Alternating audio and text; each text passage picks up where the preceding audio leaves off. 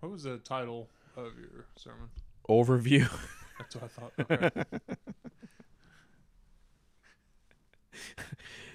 Okay. My creative juices usually come more on Thursday. Here I'm So worrying, did he like the bumper? Is the graphic okay? What's the title for the sermon? Overview. I think I'm doing all right. I should just let that be the intro. Oh man. Hello and welcome back to Cold Pizza. Today is Monday, October the 17th, and you're listening to not the briefing, but the Cold Pizza. Ooh, What? I Hey guys. haven't given the Monday thing yet. Hello. Cold pizza and it's the afternoon. Yeah. And I'm pretty tired. I'm gonna try again. All right. No, don't try again. Just leave this up as the thing. Might as well. We're unofficial at this point, right? No, we're official. We just haven't gone live. Yeah, welcome to Cold Pizza. We're happy that you joined us, and we are covering the sermon titled "Overview" for Hebrews. Pastor Matt brought us into Hebrews yesterday, and he has joined us today. Say hello, Pastor Matt. Probably again. Hello. We talked about looking at again that grand picture of Hebrews. It's always fun when we get into a new series, and it's something that you've heard us talk about, in the background as we try to shift into these. But these are legitimately not necessarily difficult sermons, but challenging to try to say so much so succinctly. Yeah. It's hard. I mean, first to study something and then to try to figure out, okay, what are the primary themes? What seems to be the big picture? So I literally sat down on Monday last week and already had a good idea of these things, but I just went through and read Hebrews again. Yeah. And just wrote down all the main ideas, Mm-hmm. and then saw like kind of what rose to the surface, not like what I thought rose to the surface, or at least what I wanted to rise to the surface, but what we're repeating, what kept coming back. And so it was hard to kind of nail down the themes, but it's also like hard to say. There's so much to be said, But the fun part about it is I kind of got to hit all the highlights. Yeah. That I kind of stole a lot of the thunder from everywhere else. All the early interest. Yeah. Yeah. So that was fun. Those ones make me nervous because, I mean, this isn't my first, rodeo with Hebrews. Researched it in school, and certainly we can go through in our regular study and come up with what are the three main points of Hebrews. But when you know that you're getting ready to spend the next year and a half in it, like I was looking at Dr. Muller's commentary, they spent 2 years preaching through Hebrews. I feel like my final 3 points on the other end are going to be They'll be different. better and different. They'll be different. So there's like part of me that doesn't want to commit to giving those up front because I'm like, well, I don't know. I need more time to look at it. So. I know you don't either. I don't struggle with perfectionism. Yeah. So I'm very much okay with these 3 points changing and morphing. Yeah. And for me, I'm very much okay with saying at the end of Hebrews, some of my views changed. Sure. I'm very much okay with that. Well, I don't think that these 3 ones will change. You say that now. Deeper, maybe. So, yeah. Well, with that, one of the opening quotes that you led off with, which I think really is helpful in setting up a book like this and the topics that we're talking about, was the idea of the price of a flaky life. He said, with the loss of truth comes the loss of hope, and with the loss of hope comes the loss of endurance. And so I think it'd be helpful to unpack what would it look like to lose faith. I mean, we're going to talk about that a lot, particularly when we get to the warnings of Hebrews. But what do we mean when we talk about losing faith and losing this truth and hope and endurance? Because the endurance aspect, you're saying you'll lose your faith, you won't make it. Mm-hmm. Yeah, when it comes to loss of faith is this hope in things unseen, like this. It's more of a firm belief. It's more of a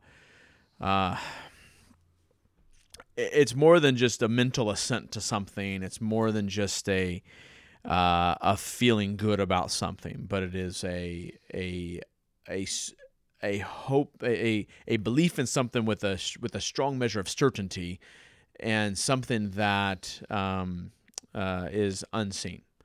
So the other aspect of that, you can have faith though in something that's false, but that's not going to get you anywhere. It's not effective faith. It's not. It's really useless. It's foolishness. I mean, it's Paul's warning to us if the resurrection is not true.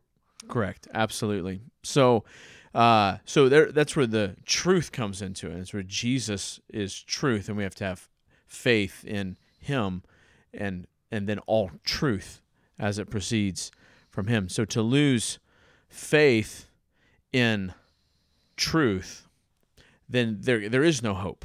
There can't be hopefulness, because either your faith is in something untruthful, so therefore it's not right, it's not correct, it's not going anywhere, it's not useful, or you can have truth and not have faith in that truth. So I was thinking about this idea of how do we lose faith, and I came across this quote from John Piper. It says, "Most shipwrecks of faith are not at root intellectual, but rather because I want what I want, and Christianity is in the way." And I've been on this, even before I read that quote. I was encouraging another pastor friend of mine going through some struggles, and what I've been thinking about a lot lately is that people, that the idea of like reason, even though most people would disagree with this statement in their self-assessment, but most people have just the idea of reason has set sail. Like that ship has sailed. Oh yeah. And what for most people, what they think is reasoning is really just them emotionally wrestling. Mm-hmm.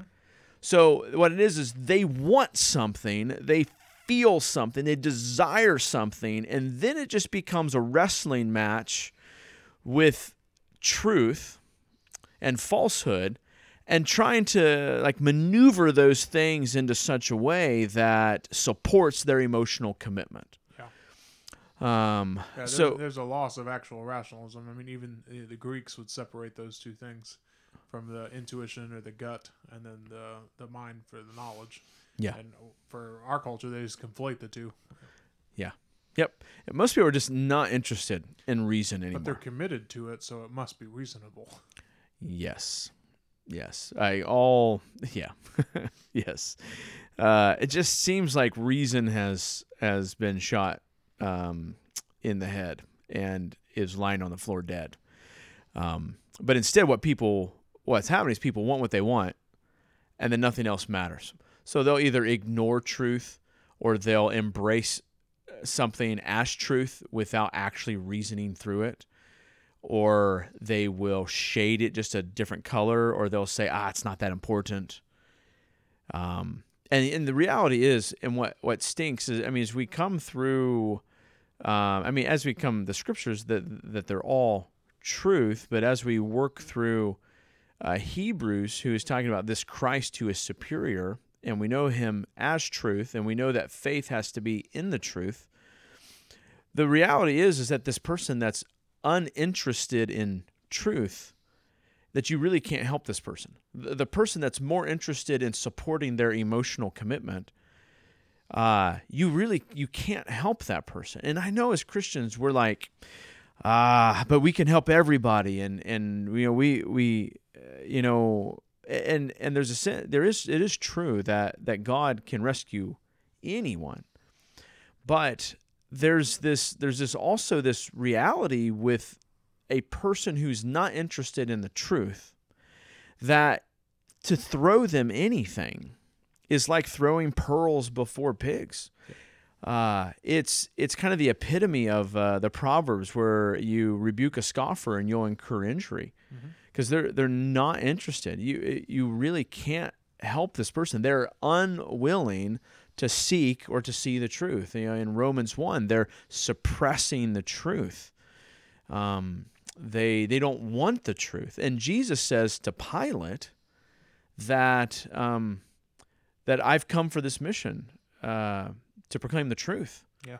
And then he says, everyone who's mine wants the truth. Mm-hmm. Now, obviously, I paraphrase that, but so how do you help that person? I mean, really, at the end of the day, the best that you can do is pray. Pray that person would be rescued from their reprobation. Yep.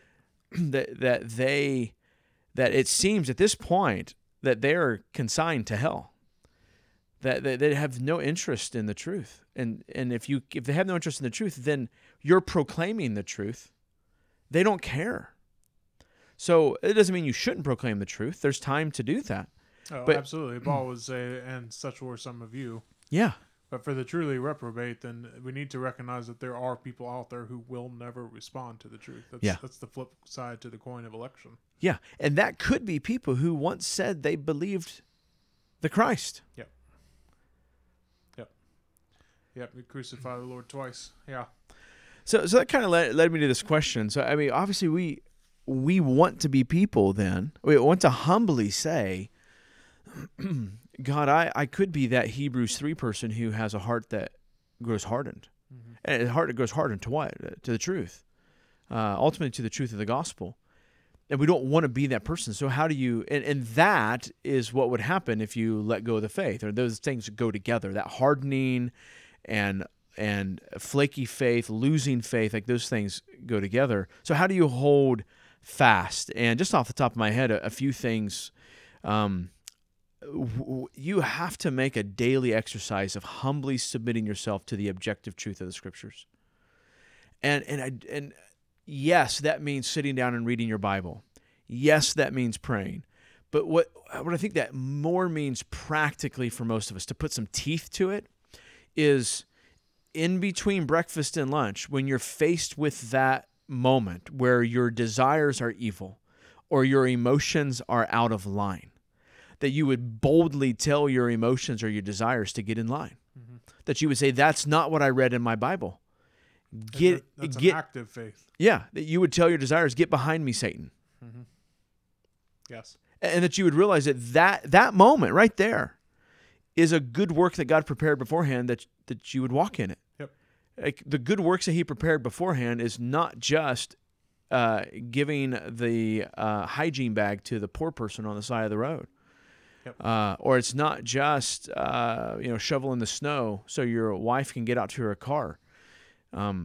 It's also that moment of telling your emotions to get in line. Mm-hmm. And not letting them run rampant like a bunch of kids at a daycare.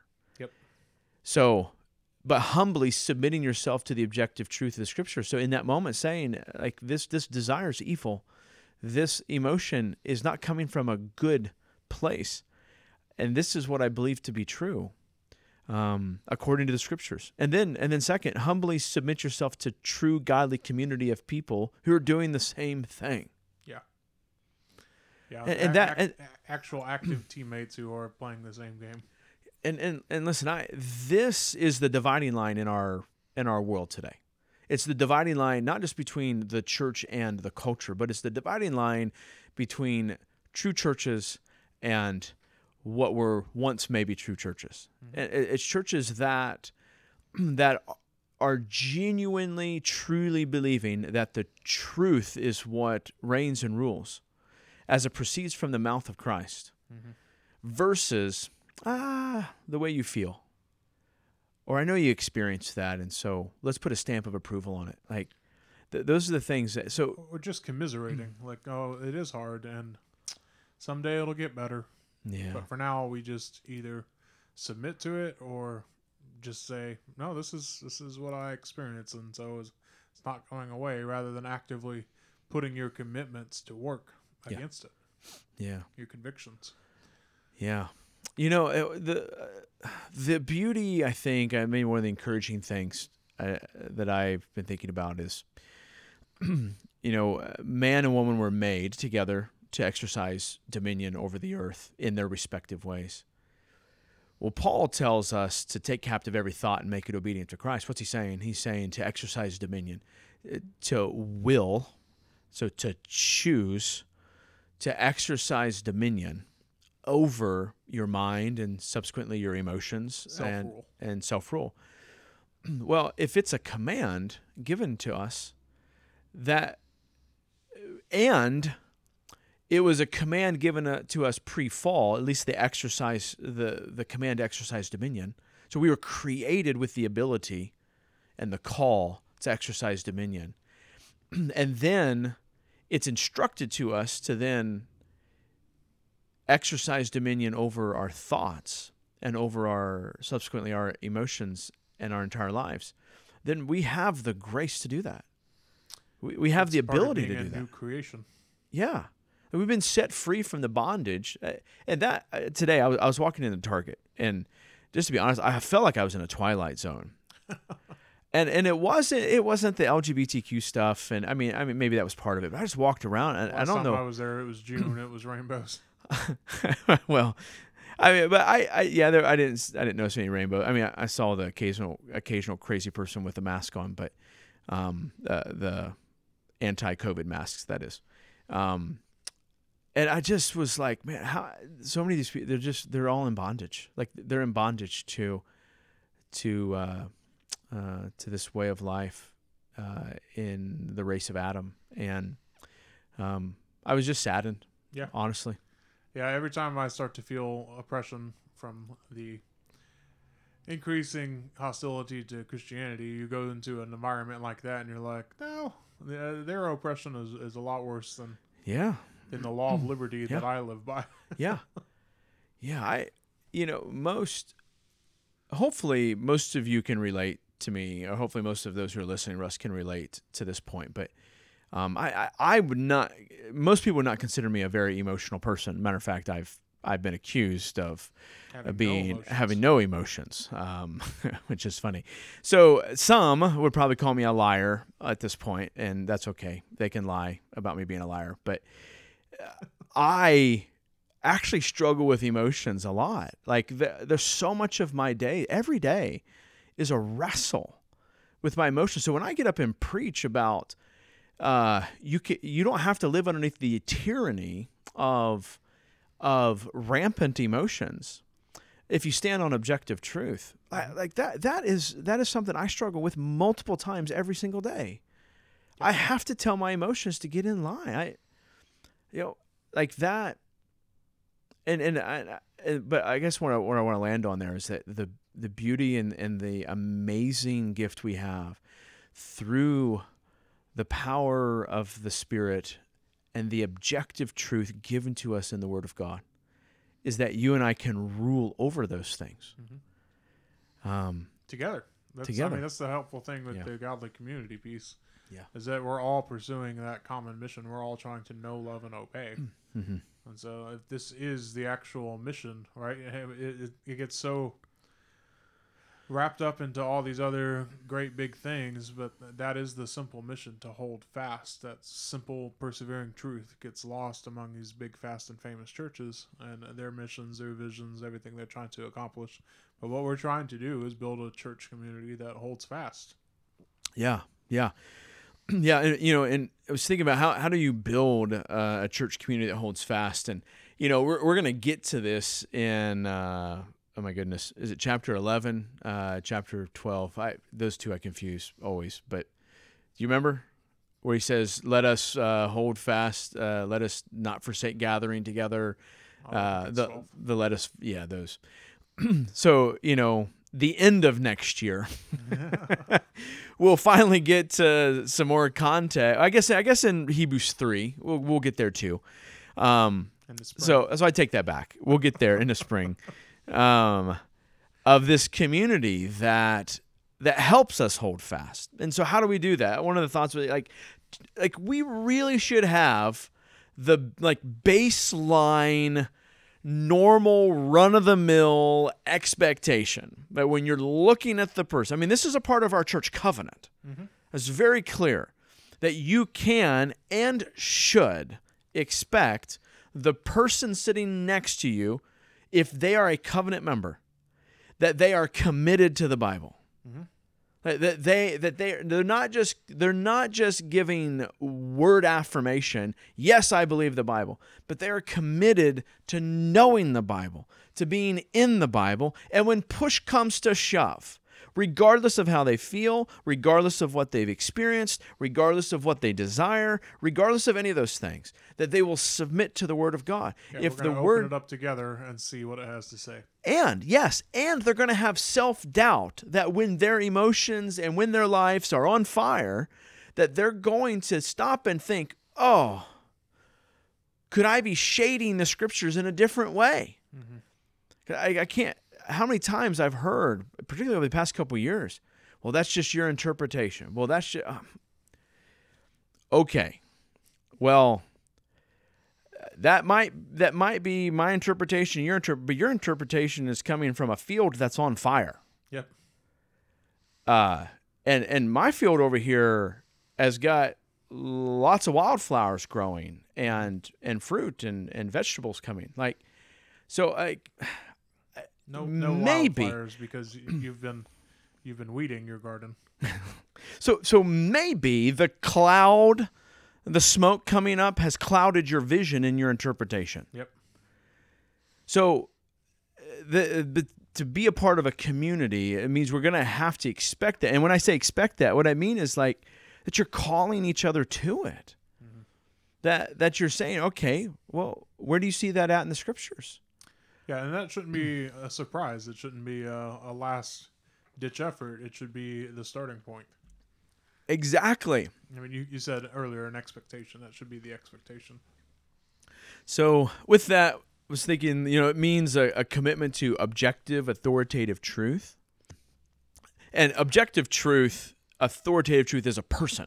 It's a person that's represented himself, who has chosen to represent himself objectively through words for us to know, and words for us to understand, and words for us to follow. Mm-hmm. That also means being committed to a church that loves the things that the Bible says we ought to love, and to hate the things the Bible says we ought to hate, and to love them with the amount of fervor that the Bible tells us we should.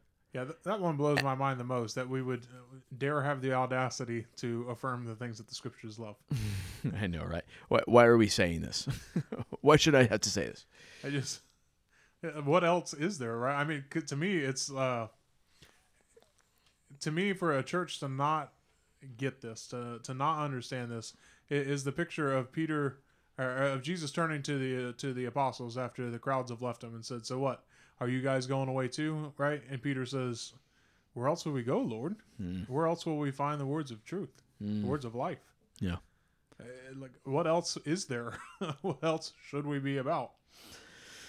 Well, that gets to we'll get there in just a moment, but that gets to our Jesus is superior. Yeah. Like Peter in that moment believed that Jesus's words were superior. Mm-hmm. And that's just lost on us today. We think Netflix is superior. We think our sports team statistics are superior. We think mine are, because I'm leading fantasy football right now. Wait, you might think your spouse's emotions are superior, or you might think your boss's and the paycheck he gives you is superior. I mean, you might think your kids' approval is superior, or your kids' being liked at school is superior, or your educational decisions are superior. There's so many options for us. Yep. Yeah. In some ways, I kind of envy Adam and Eve in this moment, because it was creation as in like animals to go take care of, mm-hmm. and a garden to weed, or God. Like Adam. I mean, I don't want to give Adam too hard of a time here, but man, that was you had like 3 choices. Uh-huh. And today I've got a bazillion choices. Yeah. So I might be oversimplifying that, but love the things about, and to love them to the degree that the Bible tells you to love them. Not to the degree you want to love them. Yeah. Right? So that way we hold things in the right order. Mm-hmm. It's so amazing. I was telling someone the other day, we get bent out of shape so much just because we just have unbiblically defined expectations. Oh yeah. Yes. Yes. We like call them hobby horses, call them soapboxes, whatever, and you get in a tizzy. Like, I want you to stop and think, like, is that really, does the Bible really lead you to get that bent out of shape about that item? Right? I was telling you about a tweet I read earlier about someone getting offended about getting on a different color or race of people for showing up on time for something when his race prefers you to be late because they're running around getting things done at the last minute. Mm-hmm. Well, he's over there fussing about that, and then you've got Al Mohler over here fussing about a Virginia legislature that's trying to pass a law that would allow parents that don't affirm their LGBTQ kids to be held liable for criminal charges. Listen, one is not like the other. No, they are clearly both criminal. One is worth getting really, really upset about. Well, and the first one, you didn't give me grace that I also didn't ask for, that I also don't deserve, so therefore you clearly must hate me.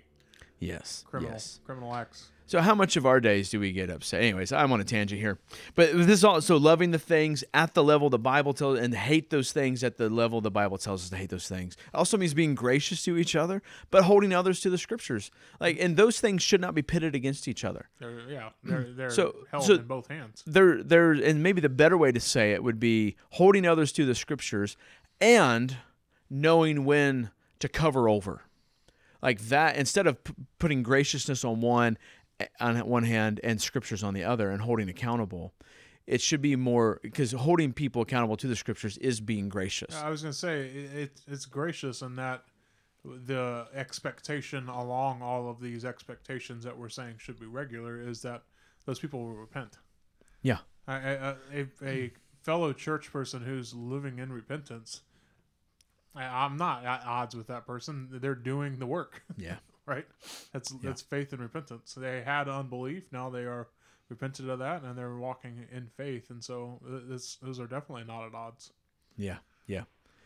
Absolutely. So with that repentance and faith, like, I think we sometimes think about true and lasting change, and then we wonder why in ourselves. Hopefully we start there, and then looking at others, that we wonder why sometimes true and lasting change doesn't actually happen. And the second point in the sermon from Sunday was that Jesus is superior, which is really, in my opinion, at least the main point of at least the first half of chapter 1. But it's certainly a main theme going throughout all of Hebrews. And I think our true and lasting change will only happen if in that circumstance, in that scenario, that you really do truly see that Jesus is superior. Mm-hmm. And what I don't mean, and I think, I don't necessarily know of anybody who's teaching this, but I know in some worship songs, there can be this sense of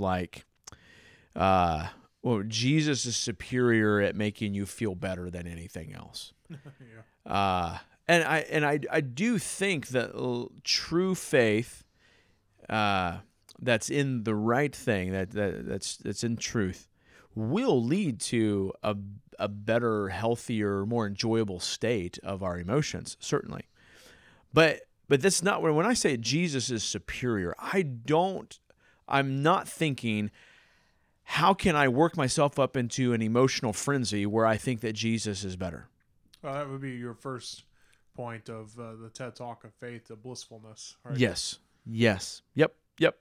But instead, knowing objectively that Christ is superior, and how is he superior in this moment of my sin struggle?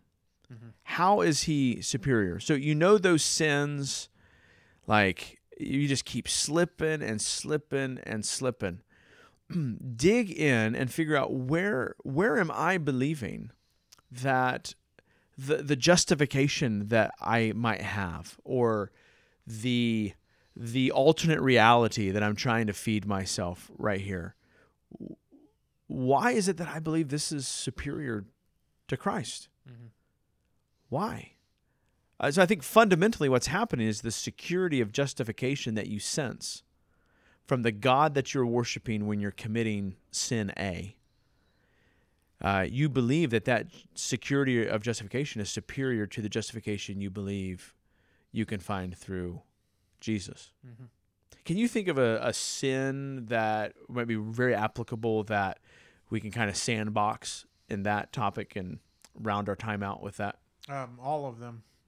And it's usually, I think what what really sells this for me is on the other side of the sin, right? So generally we talk about fighting our sin and we're preventing, ideally, but the reality is that we sin. And so what always happens on the other side is that we find out that the sin was a lie, right? Mm-hmm.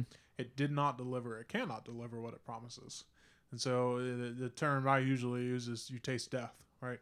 Yeah. So anything from pornography to food for comfort to kids and even parents, adoration or accolades, affirmation and stuff, whatever you're trying to get it from your kids, from your spouse, from your parents, whoever it might be, from a boss. All of those things, all of them are enjoyable in the moment. That's why they're tempting. But recognizing and ideally remembering the last time that when you took that bite of that apple, it was death. It tasted like death. And by taking the bite of that apple, tell me, take an example. What does that look like? So take like the kids and the accolades from your kids. So it's fine to get accolades from your kids, and we should even desire accolades from our kids. Did you structure your entire Saturday to appease them? Yeah. To the neglect of the mission of the family? Yep. Did you structure or avoid hard topics with your spouse to keep the peace rather than to actually take a step forward as a family into the mission that you're supposed to, or to confront them on sin? Or did you give in to any kind of moment of weakness in your vice of choice in order to not have to deal with the reality of whatever pain you're going through? Yeah.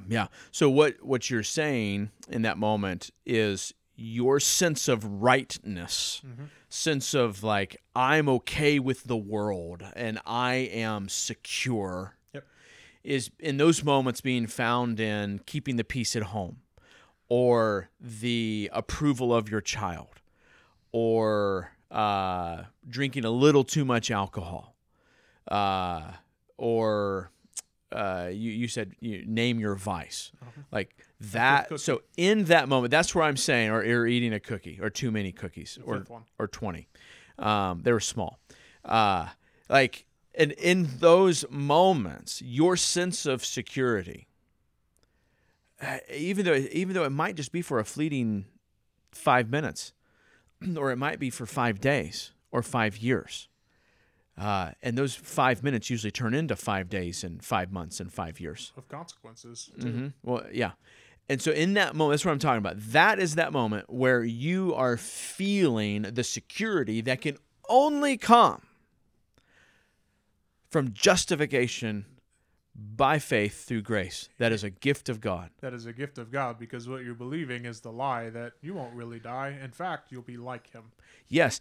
And like him specifically, meaning you can secure your own security. That's the lie. You'll be like him. You can discern what is right and wrong, and therefore earn your righteousness. So in that moment, if I just give in to my child, or if I just give in to my spouse, or whatever the vice is, that I can, by the works of my hand, secure my eternal comfort. Yep. That only comes as a free gift of God by grace through faith in the justifying work of Jesus. Because then you step through that door, and on the other side of that door of sin, you see that the ground's falling apart. Yeah. You get to that shakable ground, you get to that sandy ground, whereas the justification that comes through the door of Jesus Christ gives you that unshakable kingdom. Yeah. This works in the context of like when you're under the tyranny of someone else's emotional subjectivity, where you're tempted in that moment. You may not be sinning yet. They're sinning.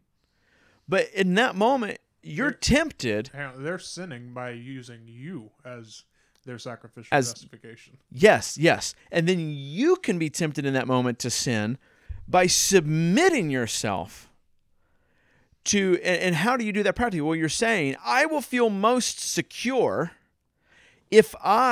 meaning I'll feel most justified and eternally comforted if I submit myself and appease and follow the rulership of their subjective emotionalism, their emotional desires and preferences. And then what are you saying? You're saying, I can be God, and I've deemed that person worthy to define morality for me instead of the Word of God, and then I now walk as a slavish ghoul to that person's defined righteousness. And that if you want to fight sin, like that's one of at the very core. Yes. So when we say you need the gospel daily, yes, this is what we're talking about. Yes. So we learn this in DNA. This is 100% DNA. It absolutely is. It's just a little bit different language, and it's getting to the heart of justification. But this is the more, I mean, it's all theological, but this is the headier version of understanding the fact that we are placing our trust for justification in something else. Yes, that's what we're really after every time we're talking about it in DNA. And again, the same though fix is in place is that Jesus is superior. Yes. You actually have to taste and see. And I have some concerns here and there of the idea. I mean, we have a song, it's called Jesus is Better. And even saying that he's superior is, in a sense, to say that he's the best, as if there were other legitimate options. It's just this is the best. That's not what we're saying. We're saying he's the only one. It's an exclusive betterness. Right? It's a better with no other option. With no other option. So there is no other. So maybe technically better is not a good word. No, he's just straight up Lord. And maybe superior is not good. I don't know. Maybe we should rethink that. But to the point, you have to taste and see. You have to know. Yeah. It brings us back to the truth thing. Well, which the better thing would be to get to where you are filling yourself up with the superiority of Jesus, such that in the moment that can ooze out, versus always responding to sin. Yes. And I think that's where we really, for many of us, have got to go next. We should be living in victory rather than living in response. Yeah. If you find your quiet times or the time in your Bible is always goaded by or prodded or motivated by sin in your life or the sin of others, then who's actually in the driver's seat? Yes, you need to read Ephesians 6 again. Yeah. That's what actual warfare should look like. Yes. Instead, it should be you going out.